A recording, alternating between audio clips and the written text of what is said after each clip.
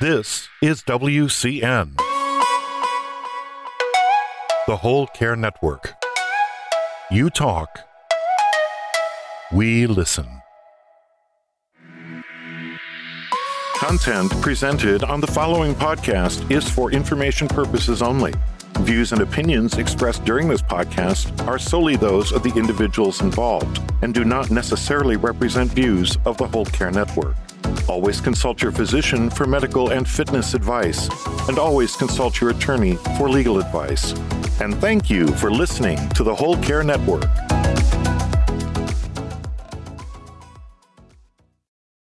I think there's a lot to that statement of getting to go through this yourself, your own grief, your own ways to survive.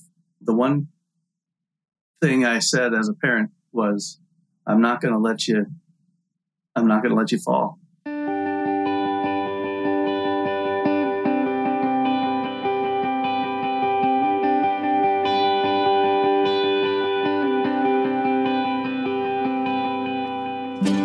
Hello, and welcome to the first actual kickoff episode of my podcast, Gratitude to Latitude. These are the stories of gratitude, resilience, and hope. Hosting a podcast has been a dream of mine for years, and I would like to take a moment to thank all of the amazing people who have helped me to arrive at this spot. I've been fortunate to learn from the best, and I hope to make them proud. With that, let's get right into why we are here. We're here to explore the most powerful experience, the human experience, and to celebrate the heroes who consistently demonstrate gratitude and success when most of us, quite frankly, would have given up. I've always been fascinated by stories of resilience. As you probably know, I was widowed at a young age and had to build my personal resilience and learn how to appreciate gratitude and the things that I had in my life. I'm drawn to people who lead by example, and now I get to learn from them each week through this podcast. It's clear that I am the cumulative result of the incredible people who I call family, friends, and colleagues. Today, I have the pleasure of speaking with a dear friend, Peter Richard Hall. Welcome to the Gratitude to Latitude podcast, Pete, and thank you for being an important part of my special day. Thank you, Jody. It's great to be here.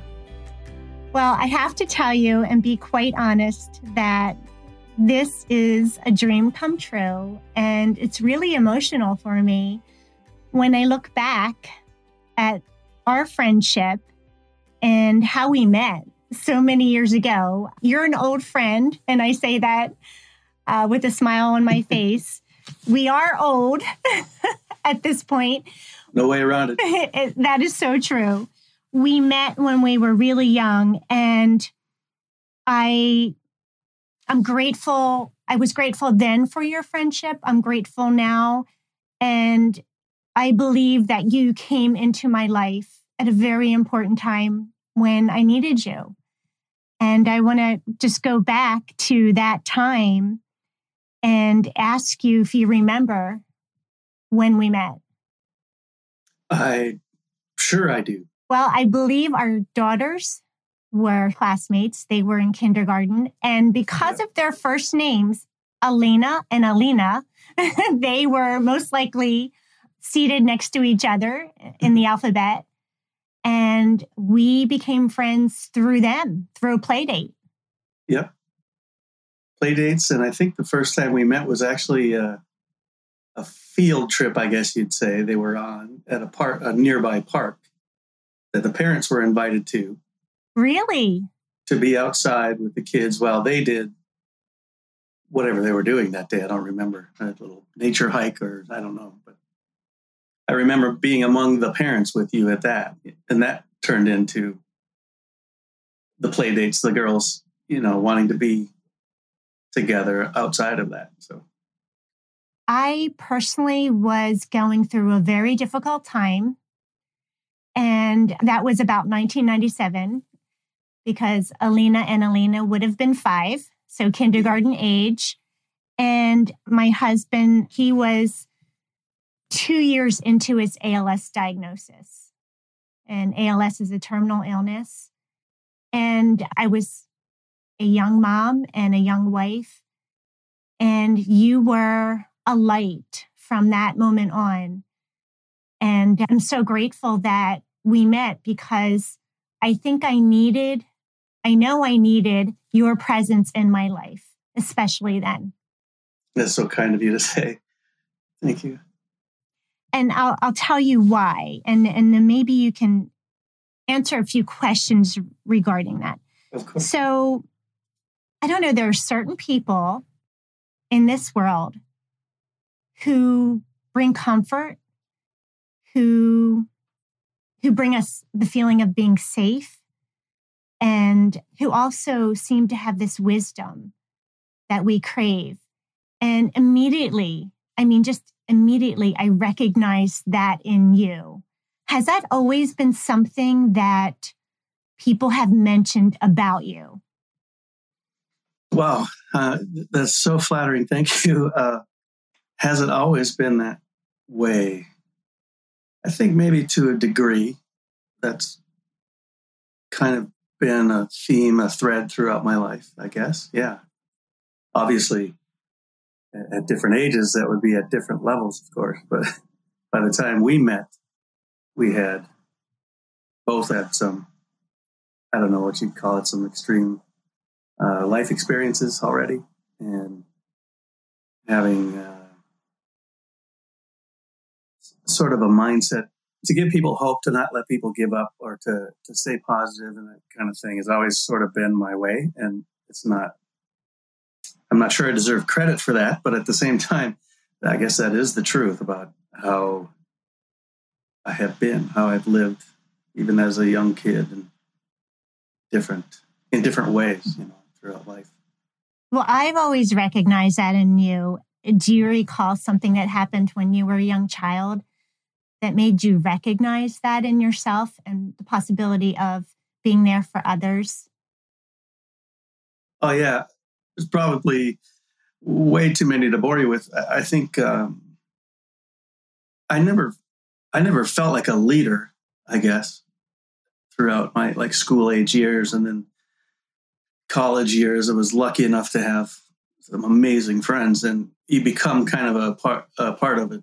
I always say a tribe.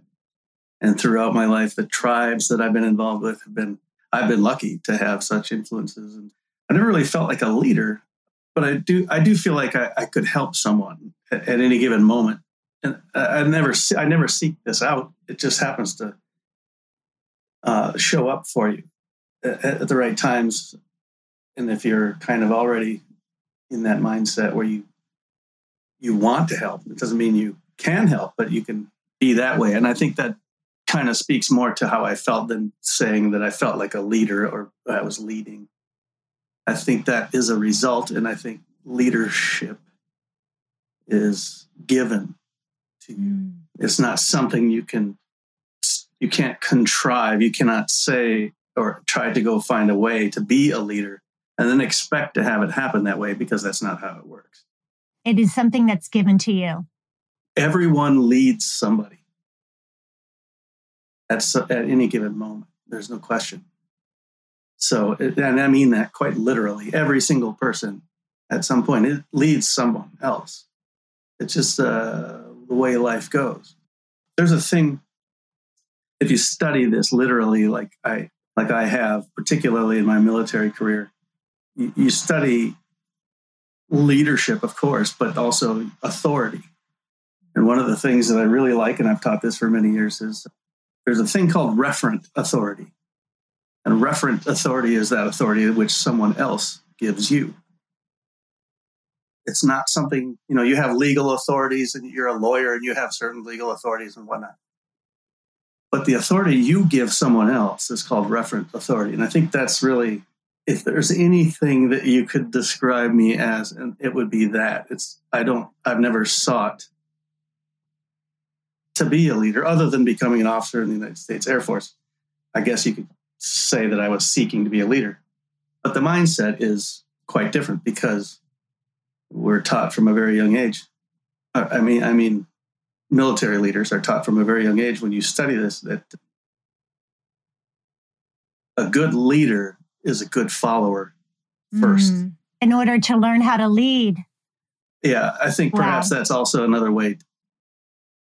I hesitate. If you're going to describe me, I guess that would be more accurate to say that I just wanted to be a good follower. And if that has turned me into a good leader, and then you have people who look up to you and look to you, the result would be, I guess, that makes you a leader.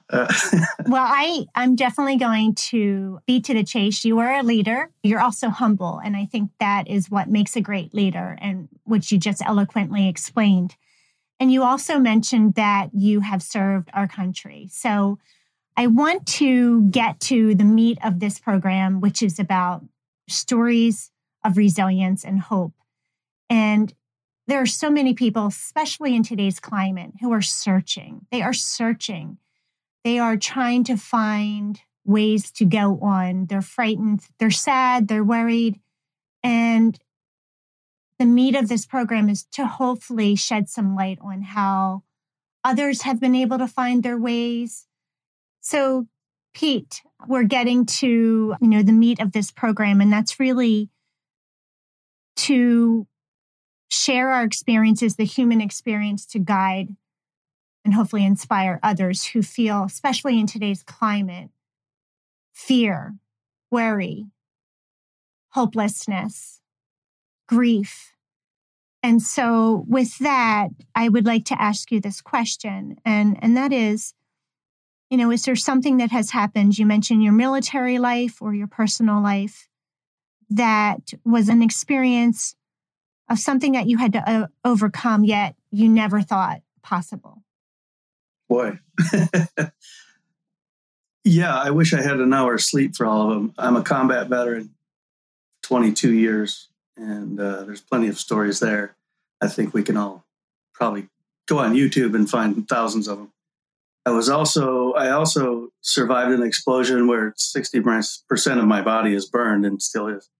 That was one we can get into. And probably the biggest, by far, the most, is still a survival situation for me right now, is I lost my oldest son to suicide, and he was 16 years old.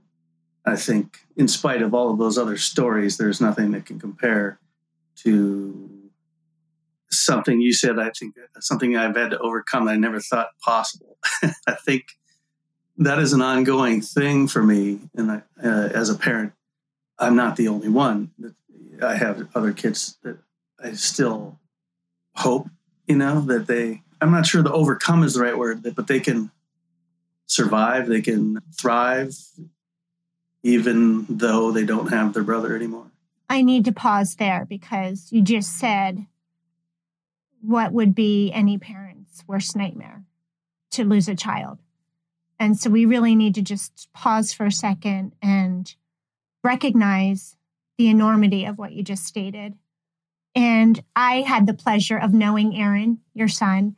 And I don't know if you know this, but recently, because of the Queen's Gambit, I brushed off my late husband, Kevin's chess set, and began playing again. And all of the memories of Kevin and Aaron playing chess in our house in Burlington came flooding back.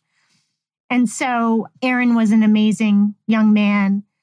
And I believe that I'm speaking for all of us who are listening, that no one would want to have to face that challenge or even understand how to, and we use the word overcome very loosely, how to go on after such a loss. How did you proceed? How do you proceed when there's something that painful that happens to you and your family? Well, I don't think I have the answer to how. I can tell you what I did. I'm not sure how I survived, and I don't still know. If you asked me to write down a list of things of what you should do or what I did, I'm not sure I'd be able to remember it all, because the closer it was to losing him, immediately, obviously, the more intense it was. So what we did in the first days was clearly just survive. Really, it was, I think I probably didn't eat and didn't sleep probably. And of course, I hadn't slept for some time before that, but another story there. What I taught my kids, my other two kids, survivors, that we each get to go through this our own way. Mm-hmm. And you don't have to worry about how it's going for you. What's important is that we stay together and that they know, or that you know, I was talking to them, that you always have me. So what happens then, they were young. They were 12 and 14 at that time. Now they're, in their late 20s. But I guess that's a very big thing. I think there's a lot to that statement of getting to go through this yourself, your own grief, your own ways to survive. The one thing I said as a parent was, I'm not going to let you fall. But you get to go through this your own way, at the same time. If they went down that slippery slope of any of the things kids can get in trouble with in those years, I'd be there, and they didn't have to worry about being alone, or that this was it's not that they were alone going through it, but they got to go through it their own way. I love that. And I recognize that as grief is a very individualized experience. And respectfully, we have to honor how individuals grieve. Simultaneously, you're saying that there's unconditional love and support. And that is such a beautiful combination.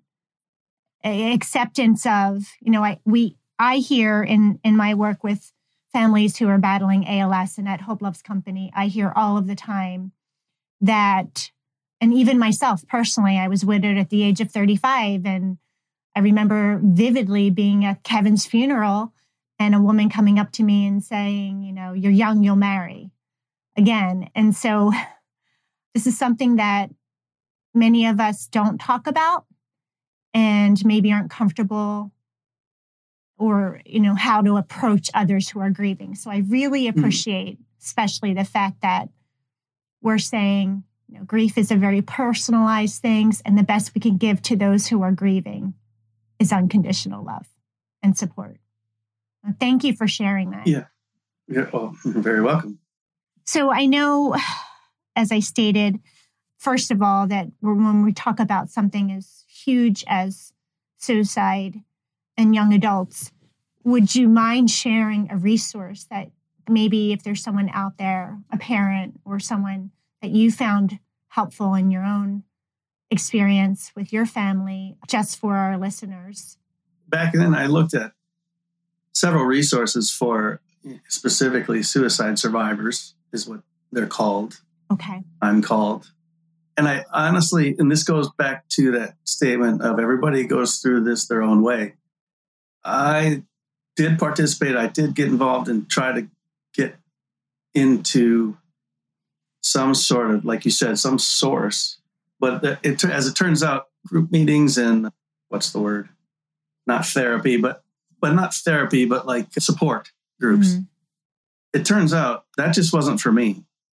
I found, and if you're out there and you have experienced the same thing, I found that those support groups ended up being, for me, at least my experience was that you get a group of 10 or 12 suicide survivors in a room, and it turns out to be that there's one or two that need to just keep talking about their situation. And that's okay. Again, that's what they needed. But as far as what the other 10 or 12 people in the room are receiving from that support group, it turns out that had a very little effect as far as I could see. So I didn't do a lot more of it. I did try most everything, but as it turned out, the biggest thing to me was my family, and still is. And I can't really even begin. In fact, I probably don't know. I'm not aware of how much they gave me during those times. I can remember much, but I'm sure there's way more than I can remember. And that includes not only losing Aaron, but also the accident where I was hurt so bad, and the same story with family and close friends, both. So I personally remember getting both calls. And I think both calls happened in the middle of the night. The call about the loss of Aaron, and then the call about your accident, which, again, this is a subject that most people don't want to talk about, but also don't know a lot about. And as you're sitting there, I know, because I'm your friend, what it means to have burns over 70% of your body. And, how do we find ways to go on after these challenges?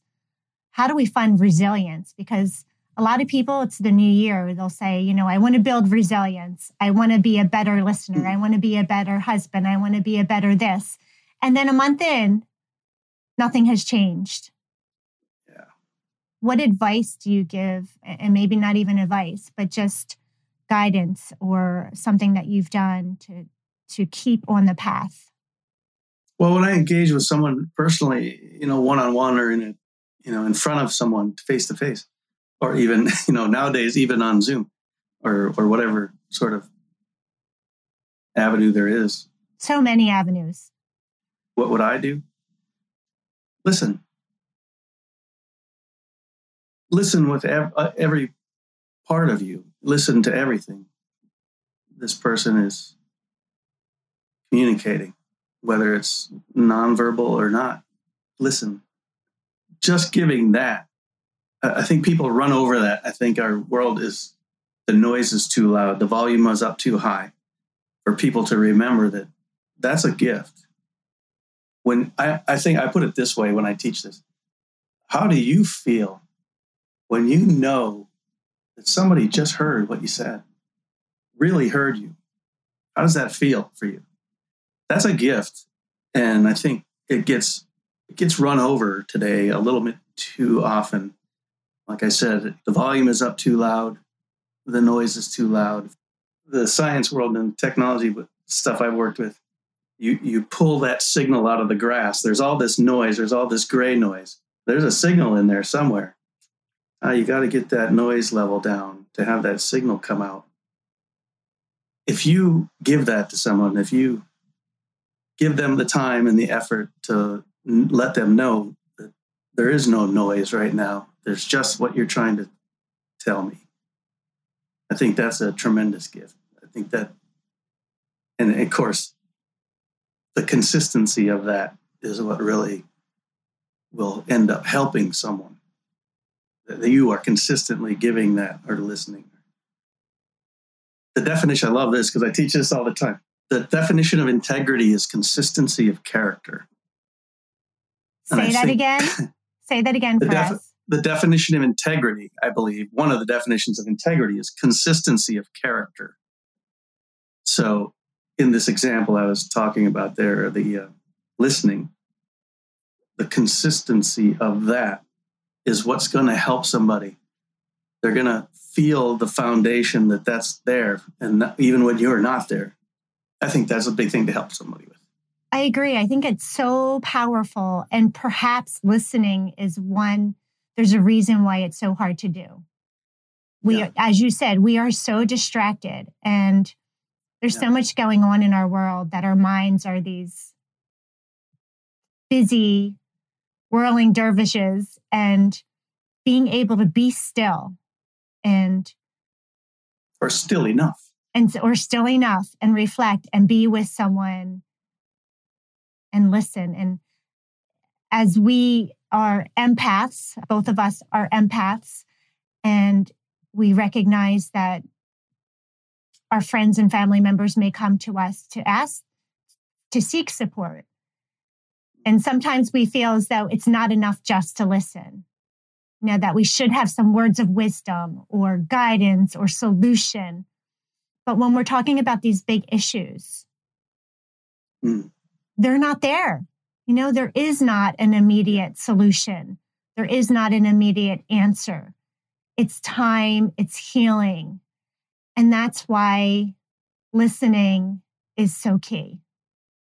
Yeah. I have a philosophy I was taught some years ago.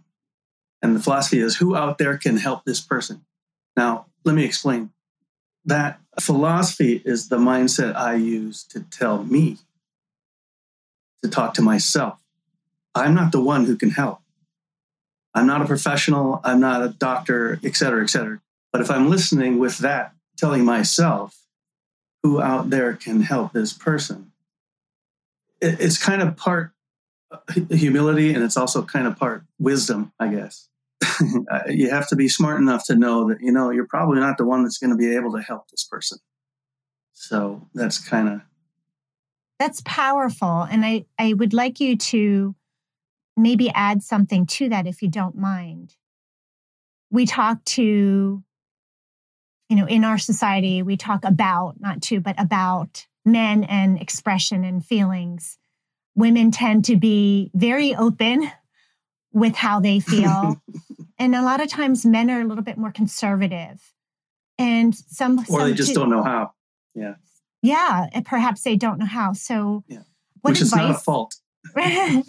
What would you say to someone who's suffering right now, who, is not sure how to even begin to express his feelings? Oh, that's a really good question. I always say the first step is to admit it. It doesn't matter what you're talking about. In my line of work, particularly my years in the military, it was a very intense existence, and it very much depended on teamwork. And it was life or death a lot of the time. Meaning, here's the big lesson that what I would tell that person. Knowing your own limitations is the key. Saying what to your team, telling your team that you have a limitation is essential. It is absolutely required. And if that's all you can do is say, I don't know what I'm feeling right now, I'm a mess, that communicates, that gives your team the truth. And if that's all you can manage as a man or any person, it doesn't matter, men or women, that we all have challenges, we all suffer. But what would I tell that man who is struggling with all of this? Admit it to your team. They know who their team is. And all it takes, the step one is to say, admit your limitation. That's where I was going with that. We all have them. Right. We really can't be our authentic selves, and we really can't show up for others if we're not being honest with who we are and what we're capable of. I think of it as, if you want a good teammate, you have to be a good teammate. So part of that, holding up your end of that obligation, is to say, I am limited right now, to know that you have a limitation. Even if you can't pinpoint what it is, to say, my feelings have control of me right now, is enough to communicate to a teammate to say, okay, maybe he's operating at a degraded level, and that's now the situation I'm in, instead of going, what the hell's wrong with you? And, having it go in a conflicted way and starting a conflict rather than a solution that makes a team a stronger unit rather than weaker. Well, I could spend an hour chatting with you. You are a man of resilience, of hope. You are a mentor to so many, and I thank you for being a beacon of light, hope, and resilience. If anyone wanted to get in touch with you, is there a way to reach out? I know we'll be sharing this information on our website, but I know people will want to reach out and will want to communicate with you. As of now, I don't have anything set up for that, but through you, I will definitely be available for that. And you, as you grow this venture, I think we'll be in touch. So yeah, I'm definitely willing to help to anybody who's hearing this or sees something or heard something. Well, thank you. I want to thank you for truly being a positive influence in my life in some of the darkest times of my life. And I hope in some small way that I've been there for you as well. And thank you so much, Pete. Absolutely my privilege, Jody. Thank you.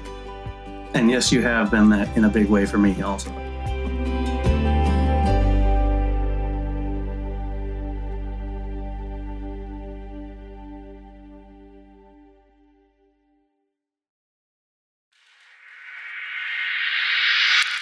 This is WCN, the Whole Care Network. You talk, we listen.